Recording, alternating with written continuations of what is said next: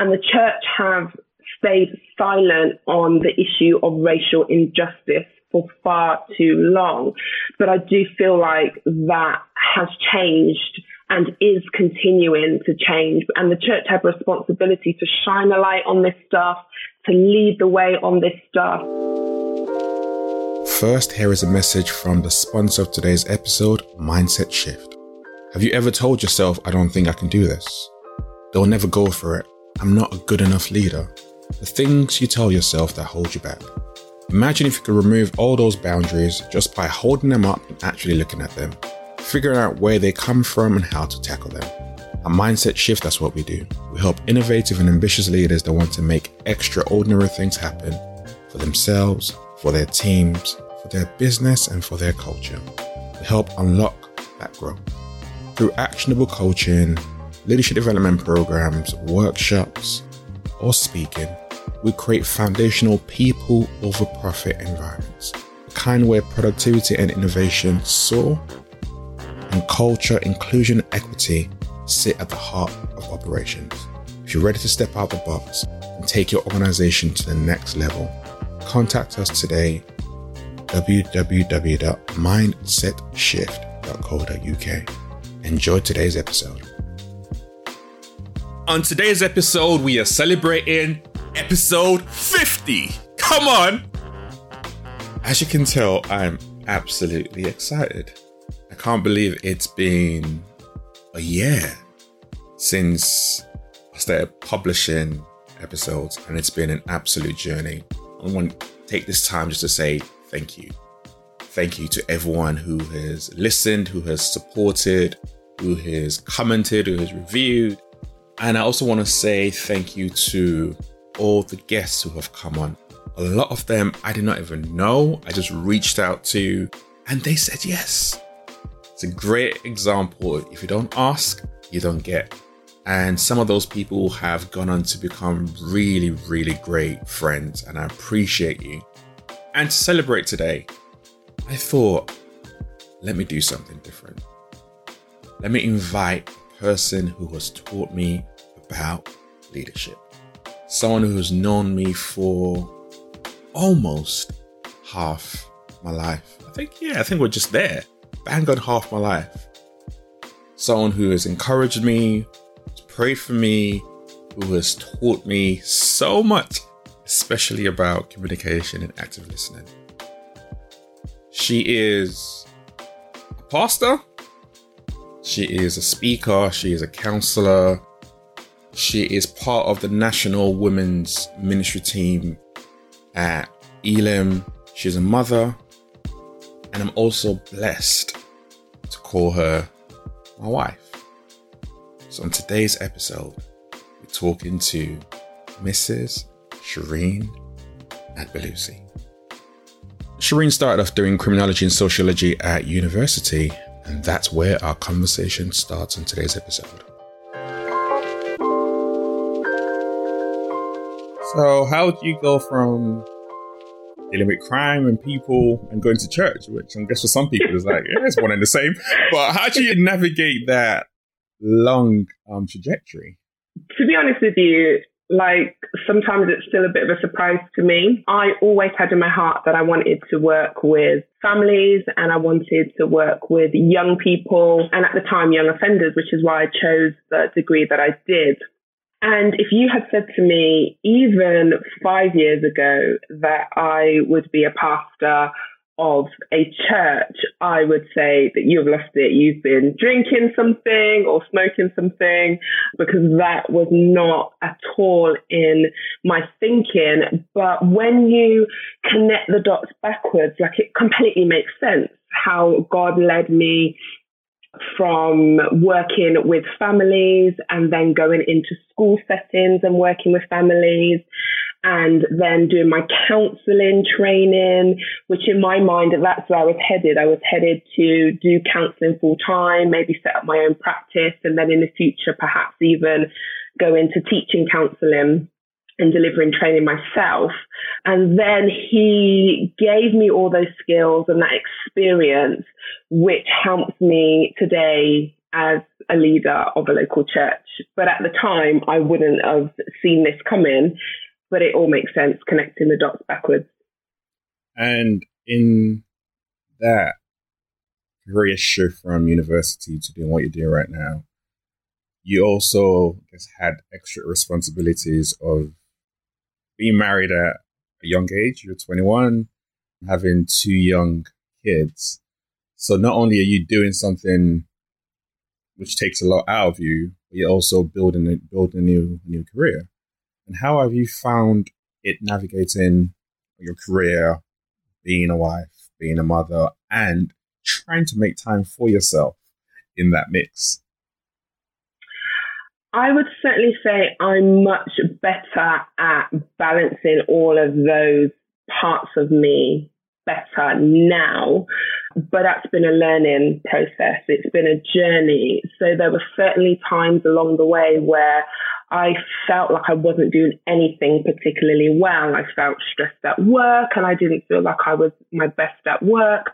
I felt that my home life was suffering. The house isn't as clean as I wanted it to be. I'm not cooking the kind of meals that I want to cook.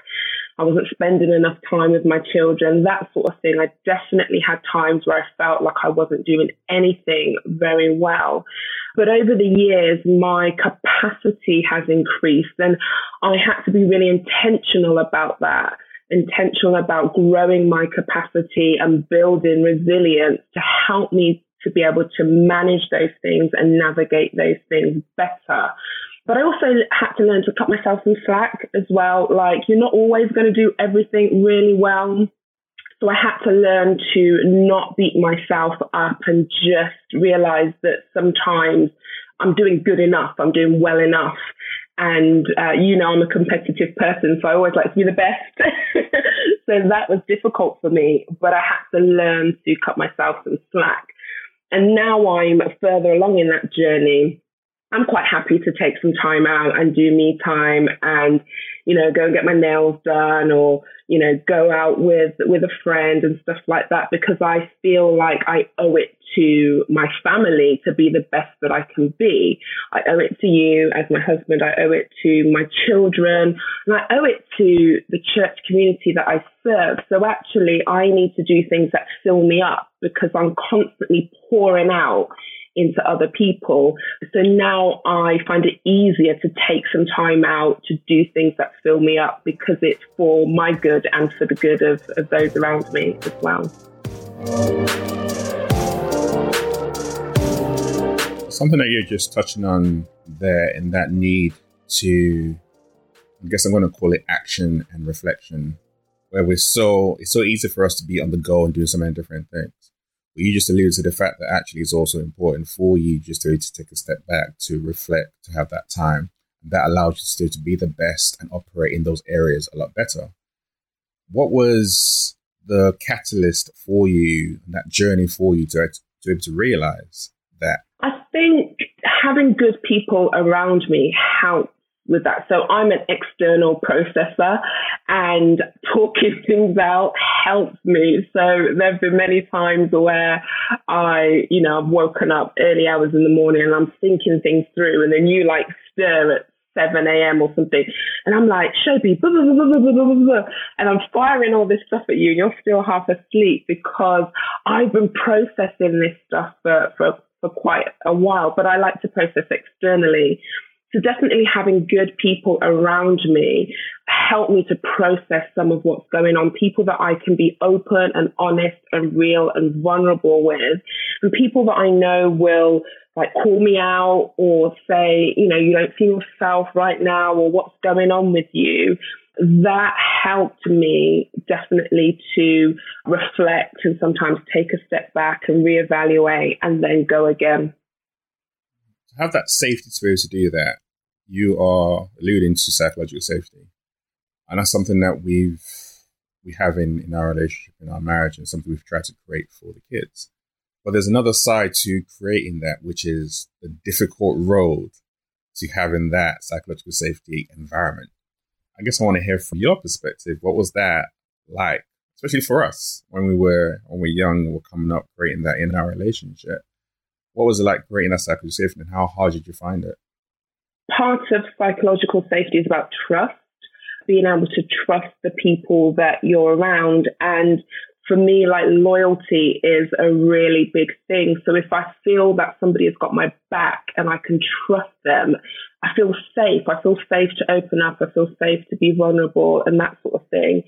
And that was something you created in our relationship very early on, that ability to be able to hold some difficult stuff. So you asked me questions that no one else would ask me.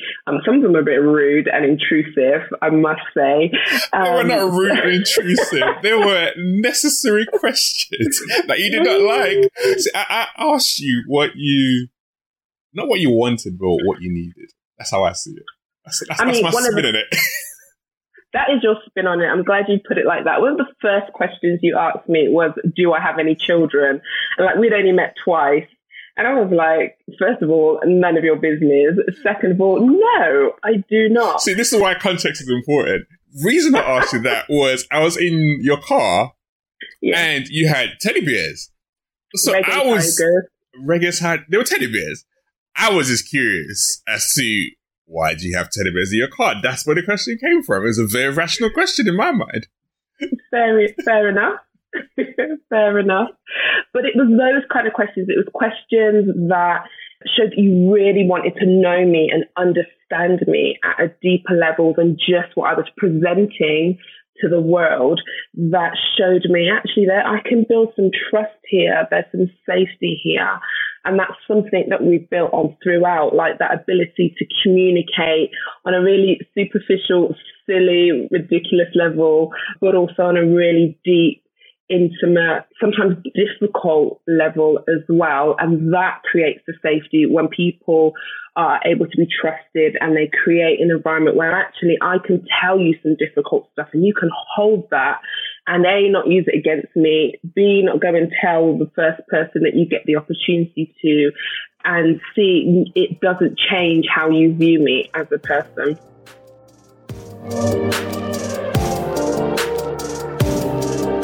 I think it also speaks into even that communication piece. It's not always easy. There are times people are going to say certain things that you really don't want to hear. You don't have the mental capacity to take on board at that point in time. But it's also necessary for your growth and for your development. And I think one of the things in our marriage was, don't let the sun go down in your anger. And that was literal sometimes. But it was also part of what's helped us build in our relationship. And it also flows into the way that we treat people at work. I mean, you've led before you went to church, when you were leading in schools and dealing with so many different people. How was all those lessons you learned from home? How did that help you to be able to take that into work and operate in those different environments? In a couple of ways. I think one of the ways in which having such a good home environment helps is that I can completely be myself, like the good, the bad, and the ugly at home, and know that those people love me and support me. You can hear the thunder. Love me and support me. So it means that when I then go out into work and sometimes some quite challenging days, I know I'm going back to a good environment. So even the time that I'm spending at work may not be a good environment or might be a challenging day, I knew I was going back to a place of safety and love and all of that. So that definitely helped. And I think, you know, as a parent, you learn so many lessons about leading. Firstly, about how you lead yourself, because I always want to be a person that leads by example, particularly to my kids. Like if my kids can look at me and say, I want to be like my mum, they can look at our marriage and say, I want a marriage like my mum and dad have got. Like for me, that's success. Like I've done a good job because I've led by example. I've led in a way where I've held up a mirror almost to them and they can see themselves in that position. So being a parent really helps you as a leader and develops those leadership skills where you've got someone that you want them to be the best that they can be, and they're looking to you to figure out how to do that. But you also can see stuff in them that you need to call out and show them, actually, you've got those skills, you've got those abilities. So, watch me do it, and then let's do it together. And then I want to step back and watch you do it and watch you fly. And I think those kind of lessons that we implement at home with our children have definitely helped me as a leader in other environments. How have you dealt with negative or bad leaders in your past? I certainly have had my fair share of, been in positions where I have been led by people who are not very good leaders, or I wouldn't consider to be very good leaders. And it's hard because I am a leader. So even if I'm being led by someone else, if they're not doing a good job, I think what has happened is they can almost start to get threatened by someone else in the team that shows good leadership ability, right? So then it becomes a personal thing, which is really difficult. And I think the way that I've been able to navigate that is just to be me. Like, I'm not going to compromise who I am. I'm going to be the best that I can be in every situation and just be myself. I try to always talk to people with respect, but actually, if you need calling out, I'm going to take you aside, even though you are a leader, and say, look, the way you approach that is not okay, or the way that you're speaking to me is not okay, and try and approach it head on. But then it goes back to having those good people that you can step away from that situation and be that, have those people that are your sounding board and process it with you. And, many times I've come home to am I overreacting? Like, this is what happened today. Am I reading too much into this? Am I overreacting? And that sort of thing. And I'm not going to lie, there are times when I came home and I had, those kind of days where I just wanted to cry. And I did, would come home and break down because I was in working environments that were toxic, that were really uncomfortable to be in. But I didn't have a choice. I had to go back every day because I needed to go to work. So that's why it's really important to have good people around you, but to know who you are. And I'm going to contrast that with, what do you look for in a good and strong leader? And do you have good examples around you of great leadership and how that's helped you to grow as a person as well in your leadership role? Yeah. For me, a good leader is somebody that is able to communicate well. Communication is the key to any relationship. So effective communication, even if they're having to communicate some really difficult stuff, sometimes as a leader, you might have to communicate that someone on your team isn't performing well or, are not meeting the standards, but the way in which you communicate that can help or hinder them. So communication is really important, but also I think a leader that has the ability to be vulnerable and honest with their team, saying when things are not going well, or even saying when they don't have the answer. It's okay not to know everything all of the time. And it's okay as a leader to fall back a little bit. If there are people in your team that have got particular skills and abilities that aren't yours, then that's an opportunity to allow them to step up and to lead in certain areas. So some of the teams that I lead, I'm not the most creative person. So if there's someone on my team that's got a creative gift, I'm going to use that strength and call it out. And I'm going to step back when it comes to creativity, and I'm going to allow them to thrive because that's their area of expertise. So a good leader is able to do that, to step back.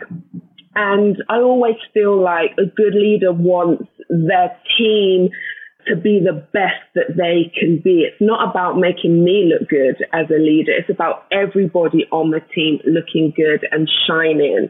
And some of the best leaders that I have been people who have looked at me, seen something in me and called it out. They've called out that leadership ability in me. They've called out, my ability to articulate and to communicate and to speak well. They've called out so many things in me perhaps I couldn't even see in myself at the time, but someone else seeing that in you and investing time in you really does something to you on the inside. So I would definitely say, that makes a good leader as well, someone who wants their team to be the best that they can be.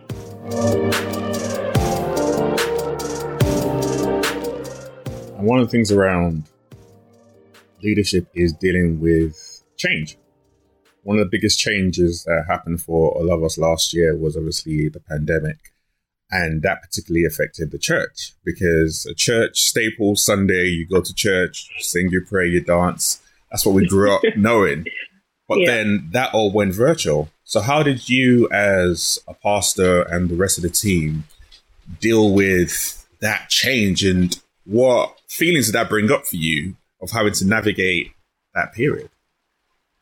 Yeah, it was difficult. It was difficult for everybody, but you're right. When you're used to doing something a particular way, then suddenly it all stops. Like, we had to cancel everything. We cancelled Sundays. We cancelled kids ministry, youth ministry, prayer meetings in the week, like you name it. Everything that goes on in church life, we had to cancel and close the building. But we had to be determined that church wasn't going to stop. It had to look different, yes. The church wasn't closed. The building was closed. So thankfully, we were in a position where we were able to navigate and transition onto like a virtual platform fairly easily, because we had the equipment in place. We were already doing a bit of that on a Sunday anyway. So it was just about playing into those strengths already. But I think one of the most difficult things was that as somebody who stands up and speaks in front of a whole bunch of people, you're then just speaking to a camera, like navigating that transition. You know, the kind of church we go to, you're used to hearing the and amen and all that sort of stuff in the right places. And that was gone. Literally, you stood in front of a camera, preaching into a camera or speaking into a camera.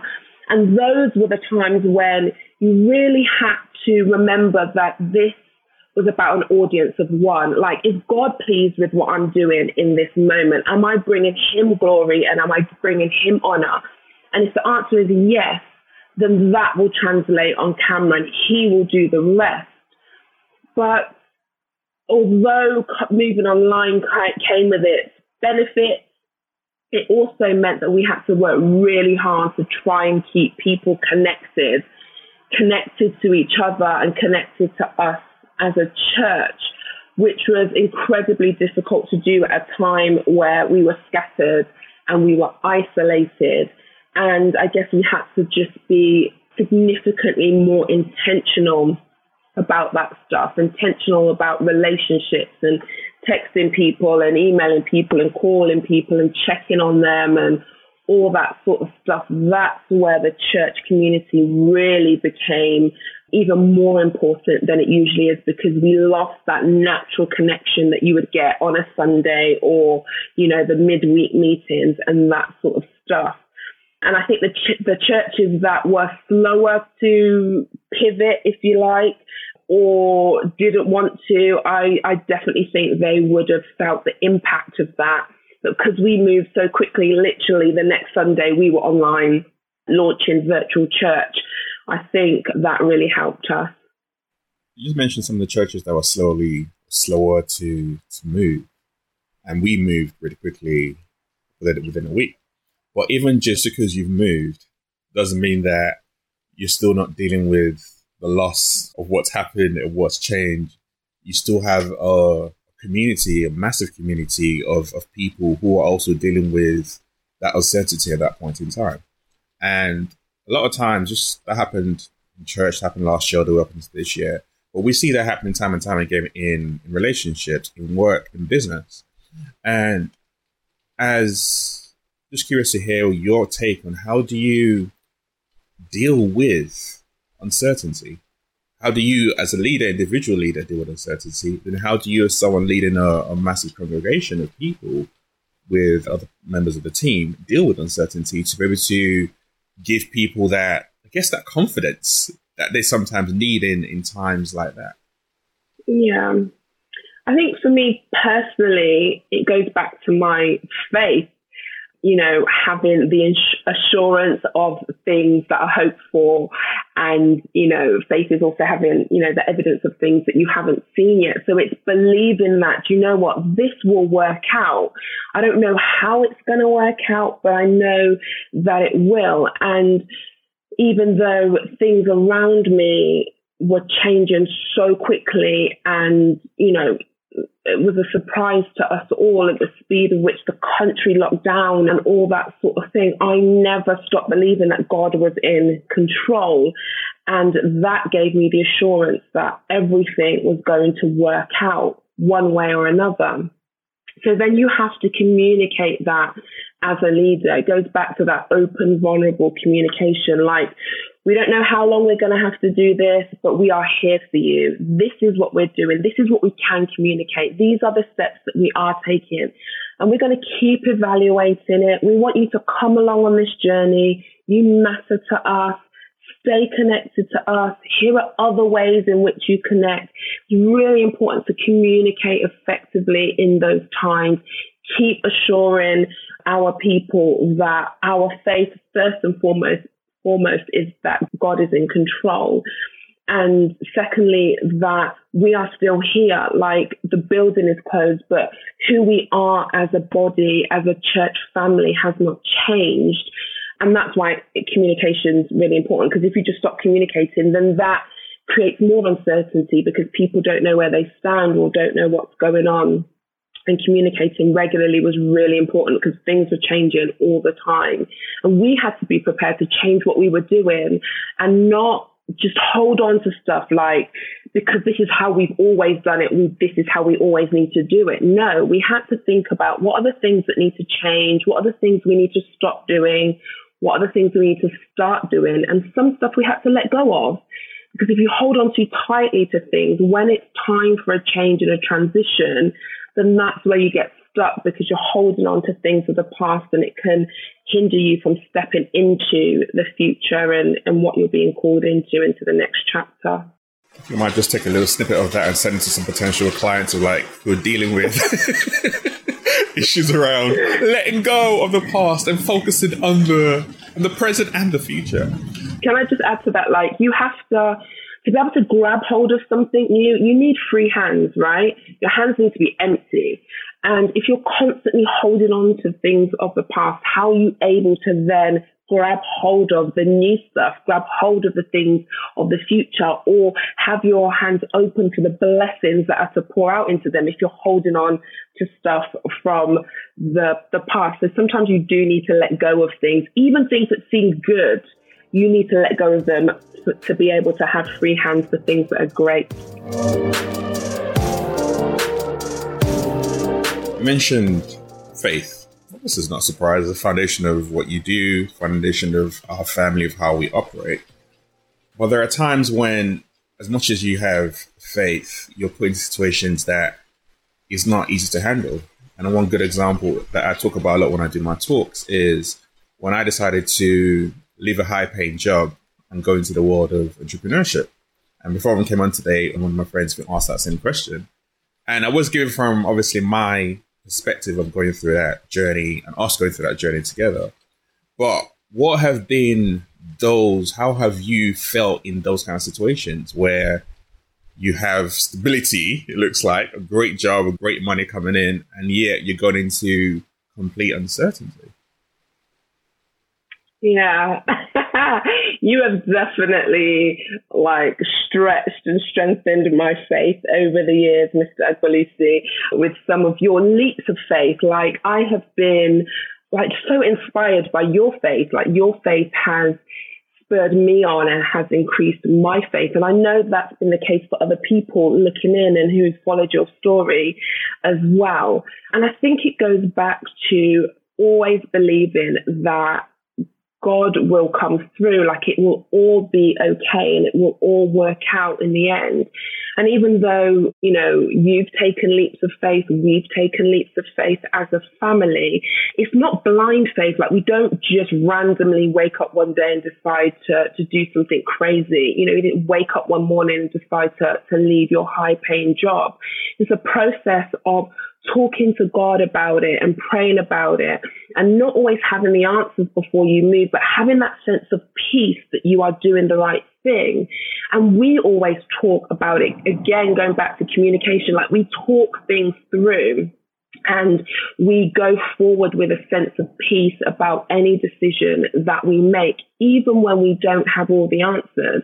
But sometimes the next part of your journey is a bit like a electronic door, you know, automatic door. Like it doesn't open until you step towards it. Otherwise, it just stays closed. So we have learned sometimes we need to step first.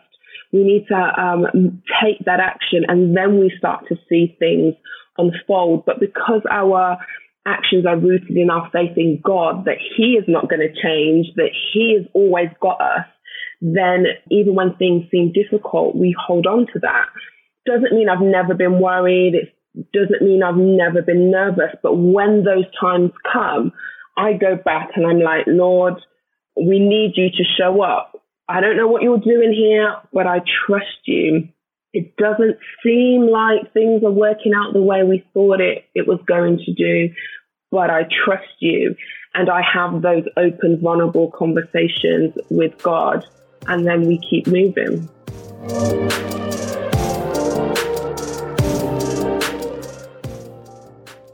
In those moments, in those times, for you and for your journey and everything that you've gone through, do you still have imposter syndrome that come up?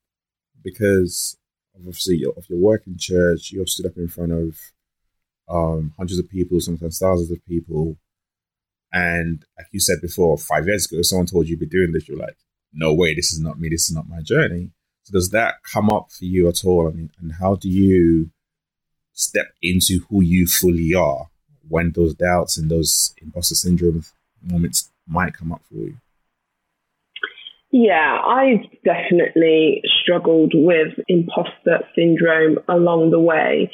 You know, I'm the first Black female pastor at this church. So I'm associate pastor. I lead alongside another pastor. He's a senior pastor, Duncan.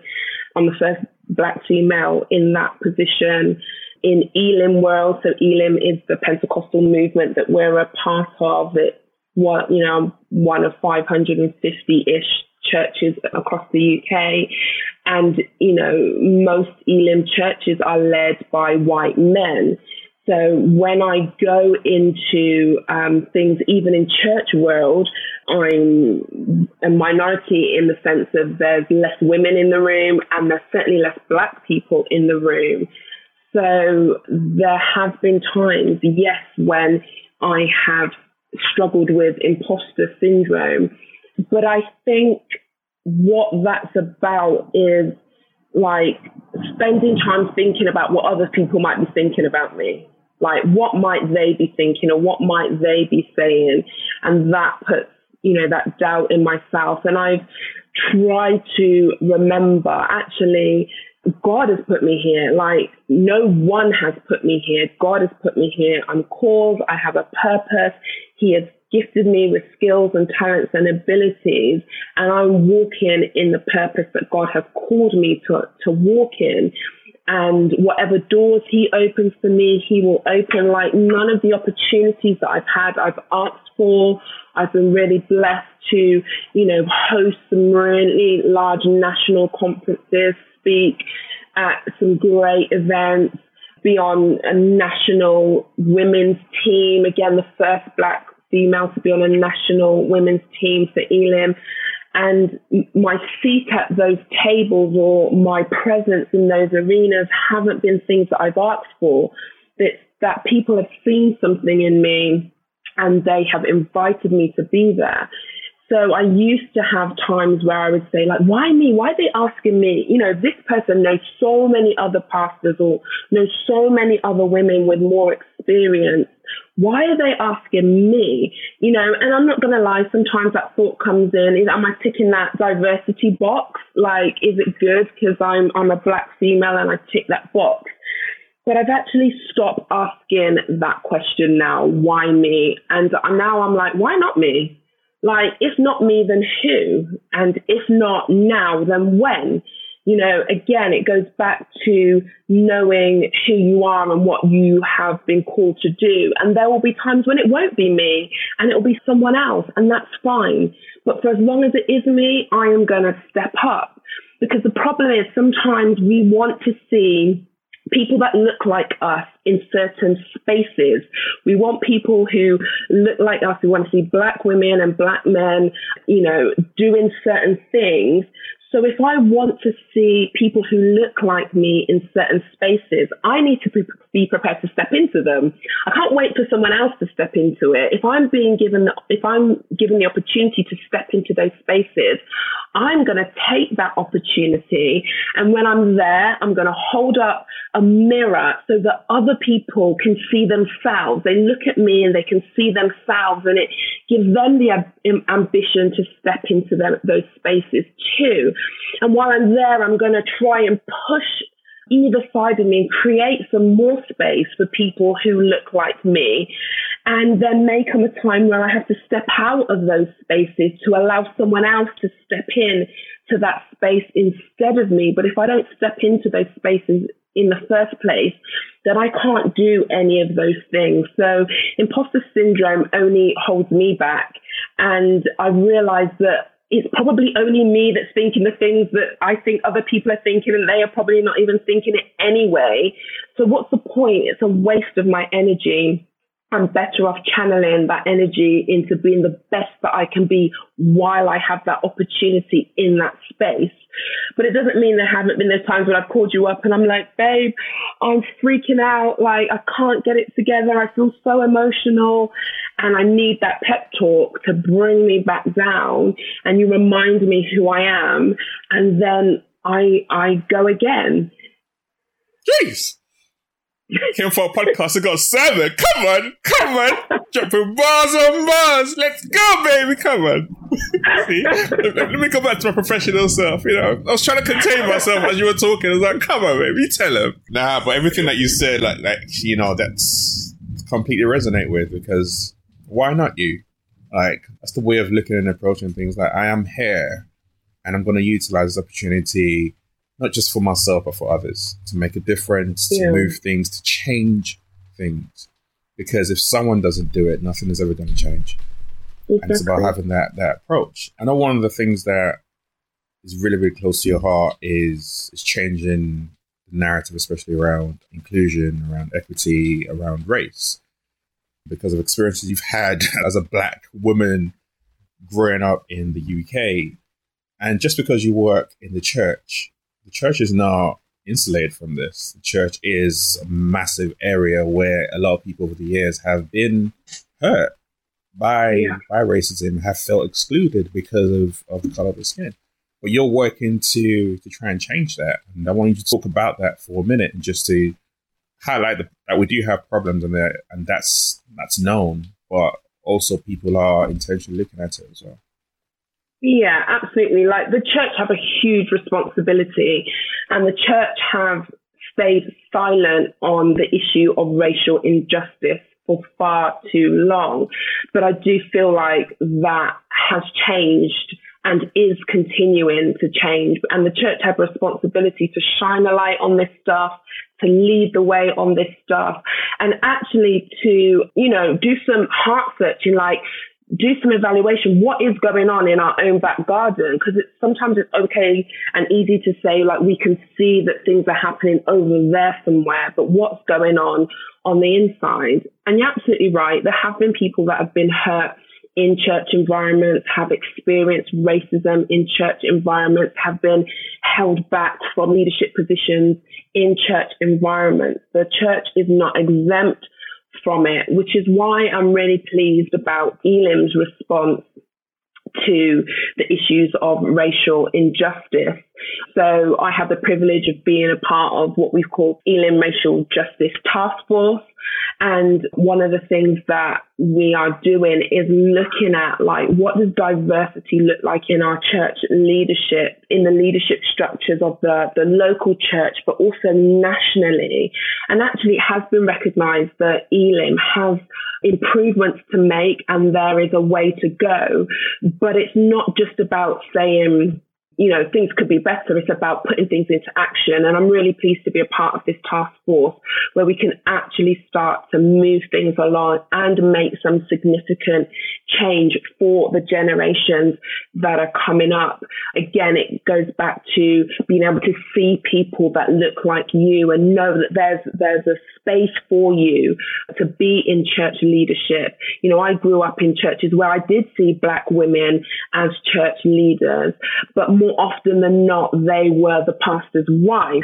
So even that, I'm working to change that narrative. You know, if you're a single female, you can lead a church. If you're like I am, a married woman, but my husband isn't the pastor, you can still be in church.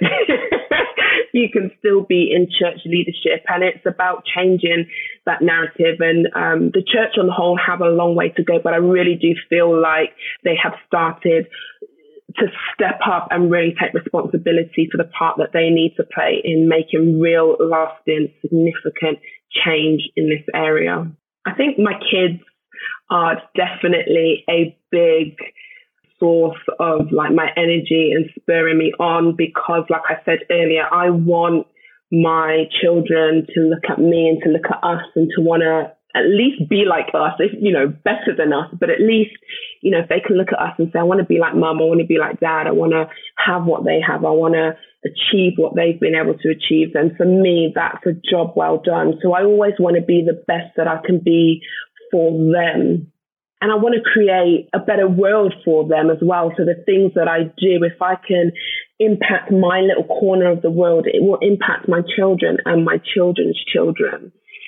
And I think, you know, obviously you spur me on. You are my biggest cheerleader and supporter. And even when I don't think I can, you remind me that I can and that I've got it in me, and, you know, speak life and faith and hope and positivity over me and call me out when I need to, you know, just dig in and keep going.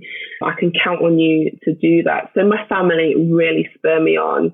And my faith, like I feel like, you know, I'm only on this earth for a limited time. I don't know how long that is, you know, and I think people at our age don't want to think about there being an end, but there is. Like, we're only here for a limited time. And while I'm here, I have a purpose and I have things that God wants me to do. And that spurs me on. I want to be the best that I can be. I want to be a great leader. I want to be a great friend, sister, wife, all of those things. Everything that I do, as I said, I'm competitive. So everything that I do, I want to do to the best of my ability. So I spur me on as well. Like, I got this mantra that I need to be able to clap for myself, you know, even when nobody else is able to do that or recognize my successes, I need to be able to recognize my successes. So I need to be able to clap for myself. I need to be able to encourage myself. So even when I can't go to someone else to encourage me or to speak positive words over me, I need to be able to do that for myself. Basically, like, I spur me on as well. Like, I need to be able to do that for myself, because you can't always rely on other people to do it for you, even though it's great to have other people that do that, but it's important to be able to do that for yourself.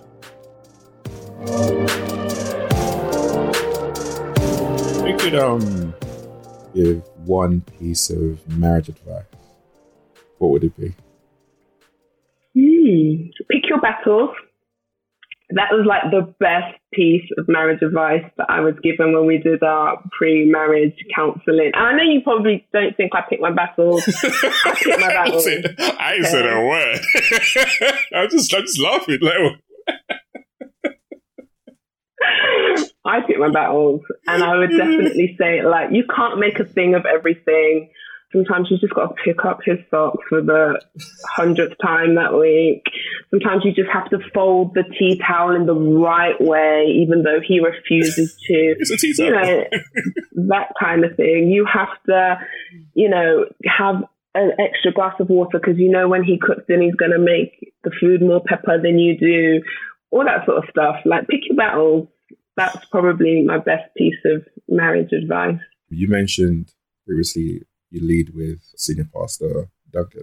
Mm-hmm. And the relationship that you both have, I think, is actually really special.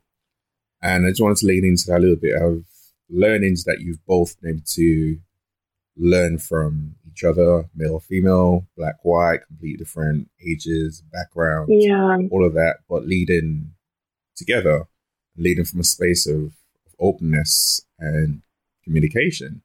What's that been like? Because I think that's something that a lot of people can actually learn from when it comes to modeling leadership behavior together. Yeah, you're so right. Like, Duncan and I do have a really special relationship, and that has taken time to build and cultivate, and we're still doing that.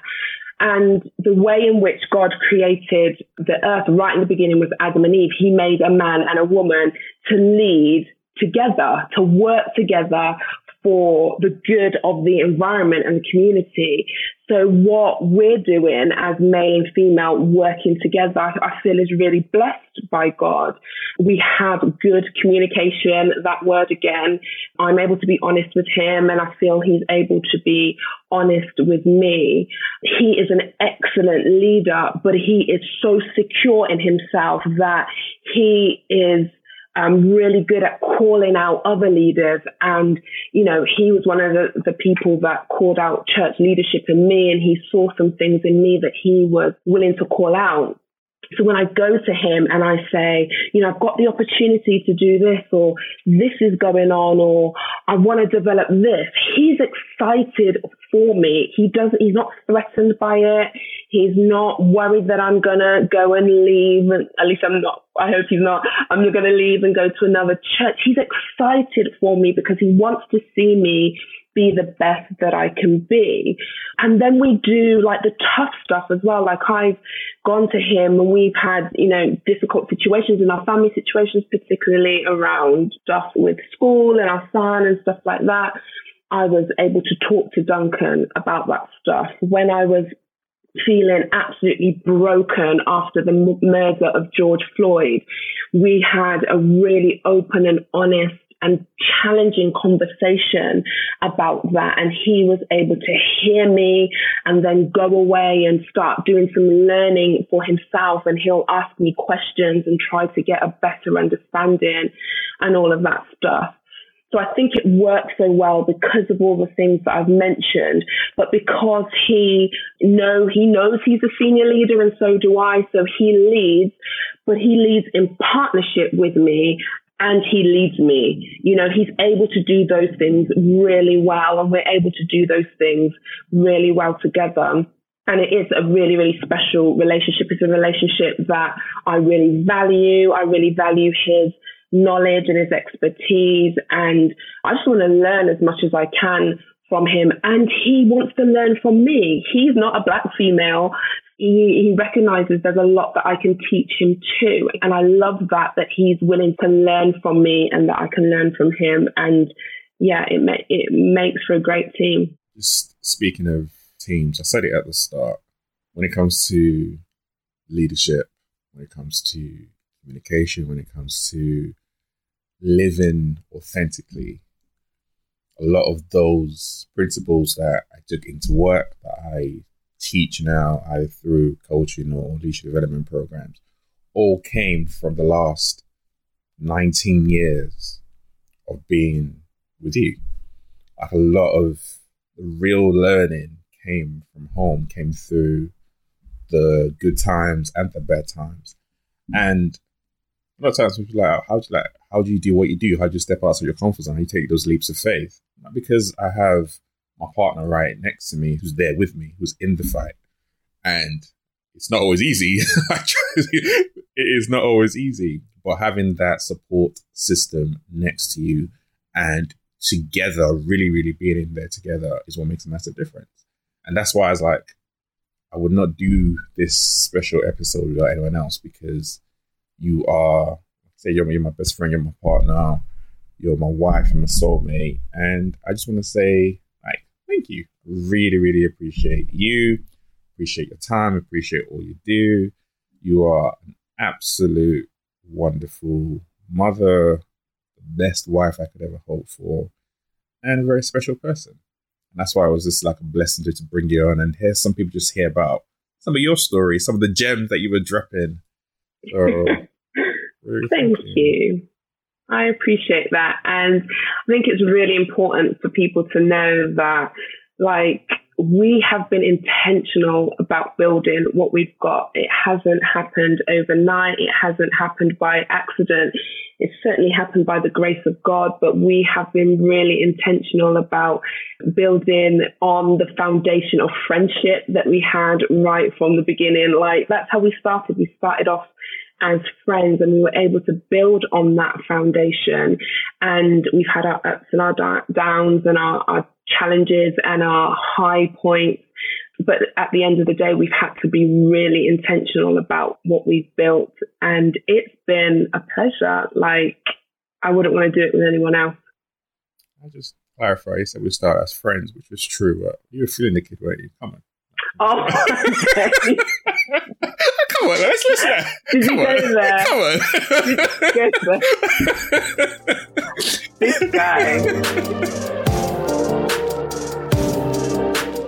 I want to throw in there's one ridiculous question that a friend of mine asked me. And you know what I'm going to ask? So, even though he doesn't actually listen to podcasts, but I'll tell him I ask anyway. And the question is, why do women in particular say we need to talk? Do they understand how much fear those words can invoke in someone else? Why do they say we need to talk? Because we need to talk in it. So I'm just letting you know. But I think it's about preparing you. So don't come home like thinking you're gonna play on your PlayStation or go out with your boys. Like, we need to, like, you need to set some time aside so we can have a conversation. We do it to prepare you for the conversation. You know, we're doing you a favor, really. And at the end of the day, if you've got nothing to worry about or feel guilty about, those words shouldn't strike fear. You should be excited about the conversation. I never heard anyone be excited about we need to talk. Never in my life. But thank God I ain't got to worry about that anymore.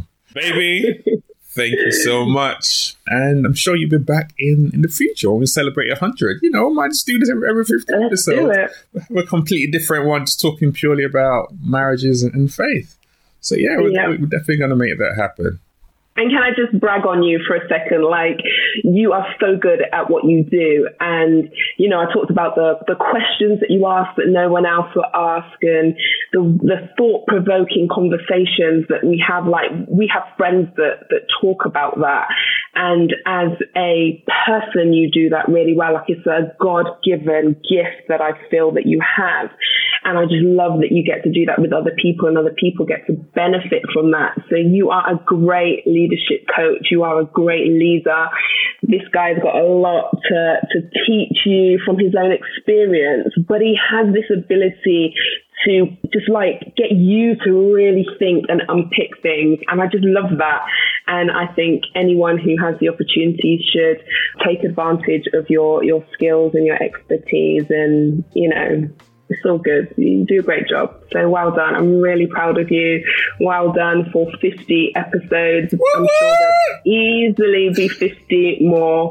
So yeah, I'm proud of you. Well done. Oh, thank you, baby. Thanks so much for listening to this very special episode of Everyday Leadership. There are so many great episodes to listen to among our previous 50.